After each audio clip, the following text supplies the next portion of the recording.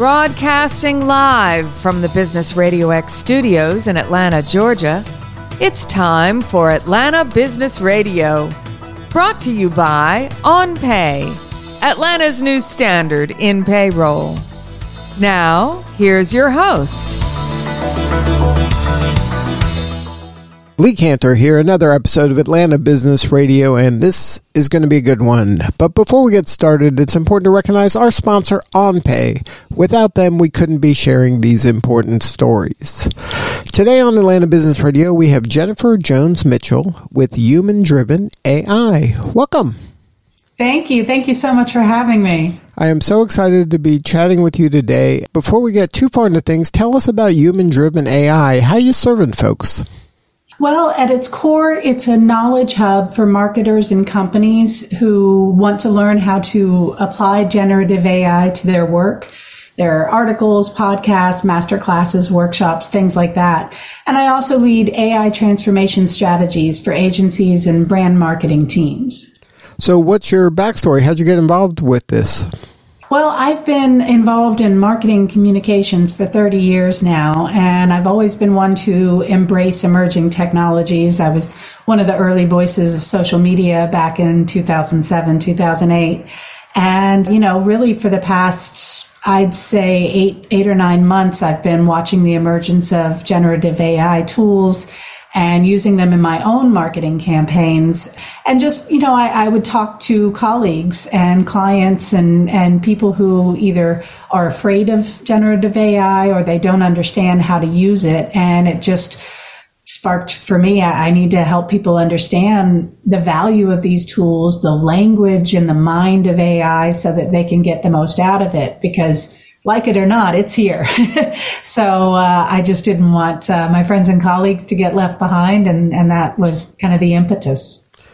Now, AI has been around for a while now. In fact, a lot of folks, they have an Alexa in their house that they've been talking to, getting answers to questions for years. Can you maybe explain the difference between the AI that we've been, talking to Alexa and Siri with, and this generative AI that you're talking about now? Maybe define some terms and explain how these things are the same and different. Certainly, yeah. Generative AI basically means AI that has been trained to generate something for you. So ChatGPT or Claude, these types of tools can generate articles or new ideas. DALL-E and Midjourney can generate images for you. So that's what generative AI really means. But yeah, to your point, AI has been a part of our lives, our daily lives, for a very long time. Every time you use Google Maps or Waze to get somewhere, every time you use autocomplete in your searches or in your text, it's all AI. But yeah, the difference is really now we have all of these commercially available tools that can help us to operationalize efficiencies, particularly around marketing, which is my focus. I'm not an engineer. I'm not a software or AI engineer. I just help people use these generative AI tools and develop the right tech stack to achieve their goals. Now, some of these tools right now, like ChatGPT, there's free versions, and some of them are they're more like specialists, and they do a certain thing for certain people, and they're paid versions. Is this something that you help folks with, is to say, okay, if you want to just kind of test it out, here's some free ways you can do this, and here are some prompts that may help you achieve what you're trying to do. But if you want to really make a bigger impact, you're going to have to build kind of a tech stack around with certain tools to help you get to where you want to go? Yeah, absolutely. That's really the difference between a workshop and an AI transformation strategy. A workshop is still customized, of course, to the people I'm talking to, but it is more about showing them the mind, the language of generative AI, how to use these tools in general. And then the AI transformation strategy, that's about identifying those opportunities to automate tasks and augment skills gaps, build that tech stack that serves their specific needs, as well as developing company guidelines and policies around AI usage. It's interesting. I like to think actually of generative AI more as an employee than a tool.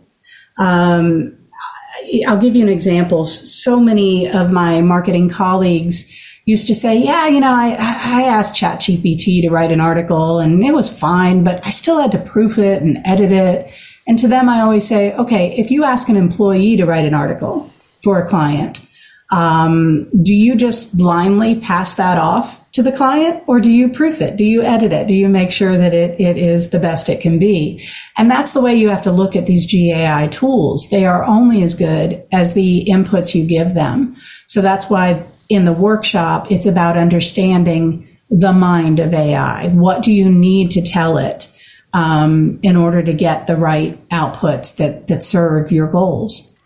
So now, along those lines, though, if we're going to continue that metaphor about them, the AI being an employee, at some point, can you stop checking their work, or is it something that at this stage you're going to have to check their work? They're basically doing a good or a better and better first draft of something that you need, and it's going to always take a human to kind of go over it to make sure that everything is just the way you'd like it.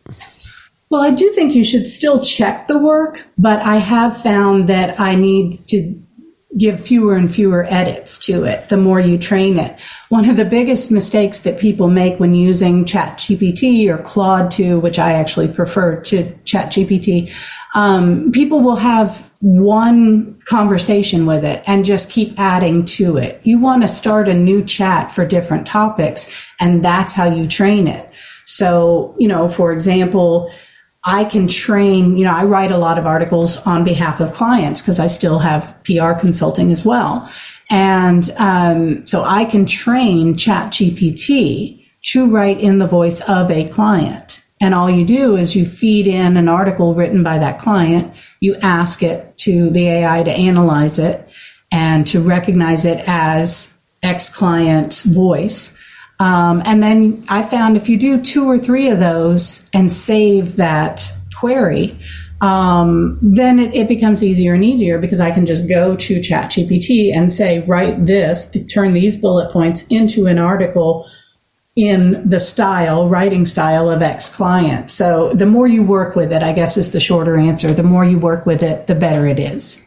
Now, when you're working with like a Claude or a ChatGPT, in that form, is it going to remember that client over time, or is that something you need kind of a specific tool that you're paying for that is you're building kind of that the large language library of your own kind of unique needs rather than kind of a general purpose AI tool?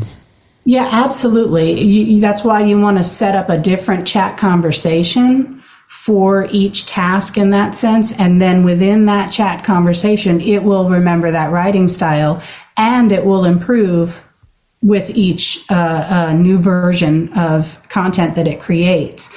It's like a lot of people will open up a ChatGPT chat and this is someone else's example, but it's such a good one. They'll be talking about quantum physics and then they'll ask in that same chat for a recipe about fettuccine Alfredo. Well, that AI chat is now trying to connect the dots between quantum physics and fettuccine Alfredo. So you really do want to have a separate chat for each task, and you can save them and go back to them, and that's how you train around specific tasks. Now, is it possible, like, for example, I've been doing podcasting for many, many years. I have a podcast that I do tips on. Me and my partner talk about tips, and we have thousands of tips. Could I upload all of the tips into a chat, and then we transcribe it? So there's a machine transcription of all those words. Mm-hmm. Could that be its own library, and then I could basically say, okay, now you come up with these ideas because you have pretty much everything I know in this chat? Yes, and that's an excellent use of the tool. Absolutely. I also want to say, a lot of people only think of these tools as content creators, and they are. But I've brainstormed solutions in these tools. I've brainstormed solutions to business problems, to marketing problems. It'll come up with campaign ideas. I mean, there really is no limit to what you can ask these tools to do for you. You just do have to remember that generative AI tools were trained on the internet, and everything on the internet was created by humans. So there is an inherent bias. There is a chance that these tools will be wrong. So that's why I do say you still need to look at it and proof it and make sure that it's accurate. I like to ask for sources in an article. Please provide sources and examples, but I've found sometimes it'll make up sources. So there's still a lot of improvement in some of these tools. But again, it's not just about content creation. There are generative AI tools that help with project management, that help you with pricing, both B2C and B2B pricing. So there are just so many tools, and that's why it comes down to you want to understand what is your current state of AI and what is your future state, and then what are the tools that make the most sense for your specific needs. Now, a core element of all of these chats that I've seen so far is the ability to ask the right prompt or to ask the right question in the right way to get the result that you're really looking for. How important is that skill to really be able to ask good questions and to really narrow down focus and give parameters when it comes to AI to really wring out the most value for this? It's absolutely critical. I was giving a speech a couple of weeks ago, and I told the audience, if everyone in this room asked ChatGPT to write an article about the top 10 digital marketing trends for 2023, and that's all we asked it to do, we would all end up with the same article. And everyone would put it out there, and we would just be lost in this sea of sameness. But if you ask that same question, will you write an article about the top digital marketing trends of 2023 from a company perspective of this, in the voice of this, with the brand personality of that, and give it a creative brief. Let it know who is it writing for, or who's the audience. Give it everything it needs. That's how you get something that is truly unique and will truly serve your goals. So in a good prompt, how many parameters? Is there a rule of thumb like, okay, try to give it a minimum of 3, but as many as 10 parameters when coming up with a prompt so that you're getting a better result? I mean, it really depends on what it is that you're after. Do you remember Boolean logic back in the day? Mm-hmm. Yeah, you almost want to take that approach where you're saying, I want something that is like this, but not like this and this, similar to this, but not like that. You really want to have an in-depth string of prompts. But you can also, once you get the output, you can say, oh, gee, I forgot to tell it to do this. So you can always improve upon it. I just recommend that you do that within that same conversation. Otherwise, you're going to be starting from scratch. So again, you want to teach it in each chat how to improve the output. So you mentioned that your work is primarily in marketing. If somebody is new to this at all, what are some of the kind of the basic things they should be doing to just test the waters and get a feel for some of the benefits of playing around in this space? Well, it's exactly what you said. Play around with it. Start testing these tools. Play with certainly ChatGPT. I did mention I like Claude 2 better. I think the output is more human-like. And Claude 2, by the way, will actually give you prompts. I asked Claude 2 the other day to put an outline together for an upcoming podcast, and it asked me, what's the audience? So again, to me, that's a way that it is far better than ChatGPT because it helps you. It actually prompts you to give it the information. But yeah, start playing around with these tools, see which ones really work for you. Read about, visit humandrivenai.com and read about some of the tools. But it really comes down to identifying the areas that can be automated or augmented with the right tools. You don't want to just jump on every shiny new thing. You really do want to understand the value of each tool. Now, speaking of shiny new things, is this a shiny new thing that is going to be here, or is it a shiny new thing that maybe, I don't want to, like the metaverse was a shiny new thing, and that was something everybody was like, oh, this is it, this is going to be part of my everyday life, and it's still there, it's doing interesting things, but it's not kind of embedded in our life as maybe some people predicted when it first came out. Is this a shiny new thing that is going to be kind of just part of our day-to-day life, especially if you're in business nowadays? Yeah, absolutely. Make no mistake, AI is changing everything. It will impact the way business is done at every single level. Again, I know it's easy for people to think, oh, it's a content generator, it's an image generator, but there are so many different AI tools. I'm really impressed lately with ClickUp, which is a project management tool powered by AI.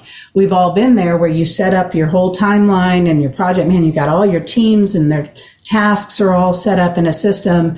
And then you're suddenly told, yeah, everything's being delayed 6 weeks. Well, with one click of a button, your entire timeline can be adjusted in this tool. Again, it's so much more than just generating content. But I do want to say something you said about the metaverse, because Zuckerberg may have been early with the metaverse, but he's not wrong. We are absolutely headed toward XR, which is kind of a bucket for all different realities, augmented realities, virtual realities, and the metaverse. We are going to see more and more in the XR realm.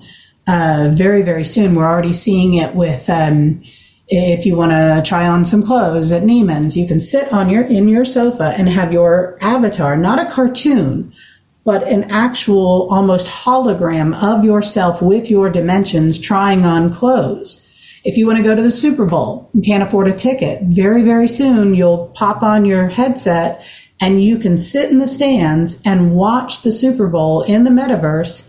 Turn your head, there's your buddy sitting next to you in the stands. He's on his couch, you're on your couch, but you're all part of this reality. That is coming very, very soon, and it's the power and adoption of AI that's going to lead to the metaverse. So when you're working with your clients, you mentioned several different ways to engage with you. Can you go over those again and really explain the difference between them? Sure. Well, I can do in-person or virtual workshops, and this is custom to the client, whether it's an agency or a brand marketing team, and it's custom to the types of clients that they have, because the needs of an agency that serves B2B clients versus B2C versus both, it's all different. But I put together a workshop where I help you understand the mind and language of these GAI tools, how to talk to them, how to not just, here's a list of good prompts to use, but rather how to craft the ask, how to craft the prompts, how to think through giving it what you need, because I want you to be able to do more than just regurgitate a list of prompts that I give you. So that's the workshops. And then the AI transformation strategy is far more in depth. It's where I audit your teams. I identify those opportunities for automation. I look for those skills gaps that can be filled in by generative AI. Look for those operational efficiencies. Look for data, because so many companies and agencies have all this customer data that's being gathered through AI tools, but they don't know how to use it. So I help them to operationalize that data for improved and personalized customer engagement. And then, of course, those time-saving and cost-saving assistance through creative content generation. And then the last step of it is developing kind of company guidelines and policies to help really operationalize across the entire company how you use generative AI tools, how we handle data privacy issues, how we handle all the risks that are associated with it as well, because you want to make sure you are not just strategic in your application, but you have an ethical application of GAI tools.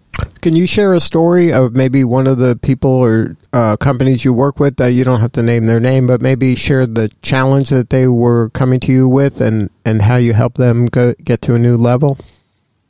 Well, just recently, with an agency, one of the first things I like to do is look at their timesheets. Agencies, of course, have to track all their time. And I immediately found a number of areas where we could automate tasks that the agency was spending a lot of time doing.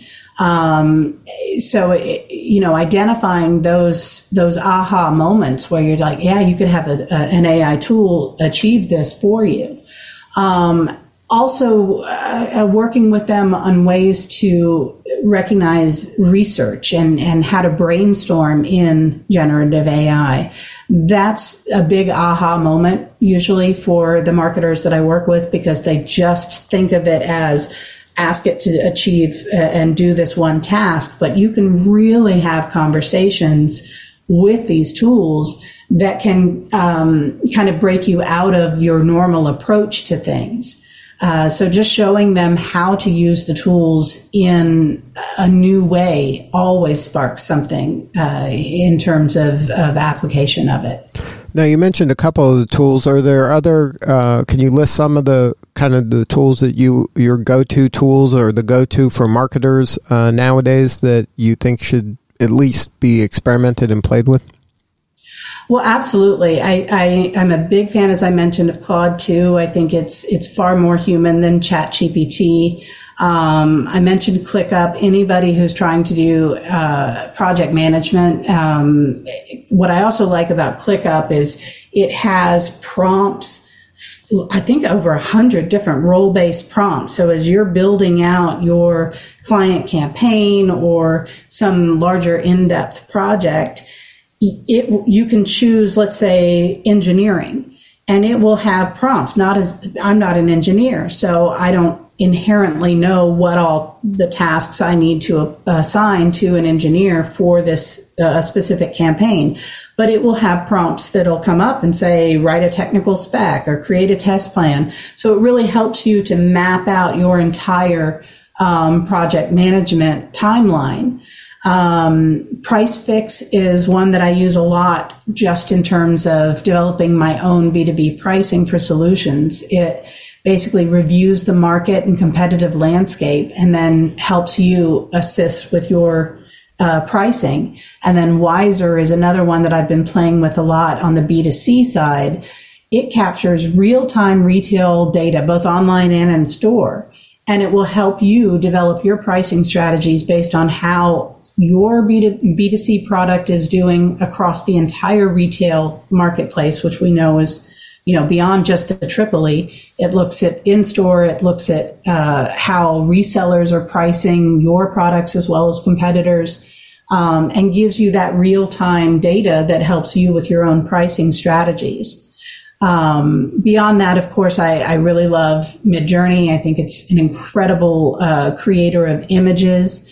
And I think that a lot of marketers also need to look at tools that they're already using, because a lot of existing tools are now adding generative AI features within them.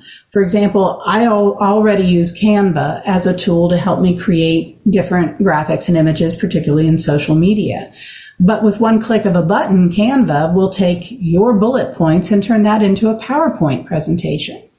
I can't tell you how many hours marketers spend formatting decks to be able to have Canva, and there are a number of other tools that do it as well, but to have them create a beautiful PowerPoint deck for you in seconds. It's just, the time savings is incredible. Now, when companies come to you, what is the typical point of entry? What, are they coming to you to just get general information, or are they coming to you to solve a problem? It's both. Usually, so far, it starts with a workshop, and then once their teams start using the generative AI tools, then they usually come back and say, okay, we understand the value, but we don't understand how to get to this future state of AI. we need someone particularly to help us identify and test all of the tools, because there are so many out there, and some of them are really, really good, and some of them are new companies that really haven't tested to fruition yet. So a lot of times it comes down to we just don't know which tools we should be using, and we need help with that. And I always back that up and say, okay, let's look at the strategy first. Let's look at what we're trying to achieve, and not just give them a list of tools, but rather a true transformation strategy to get there. So if somebody wants to connect with you, have a more in-depth conversation, what is the coordinates? They can email me at jennifer@humandrivenai.com, or just visit the site, Human Driven AI.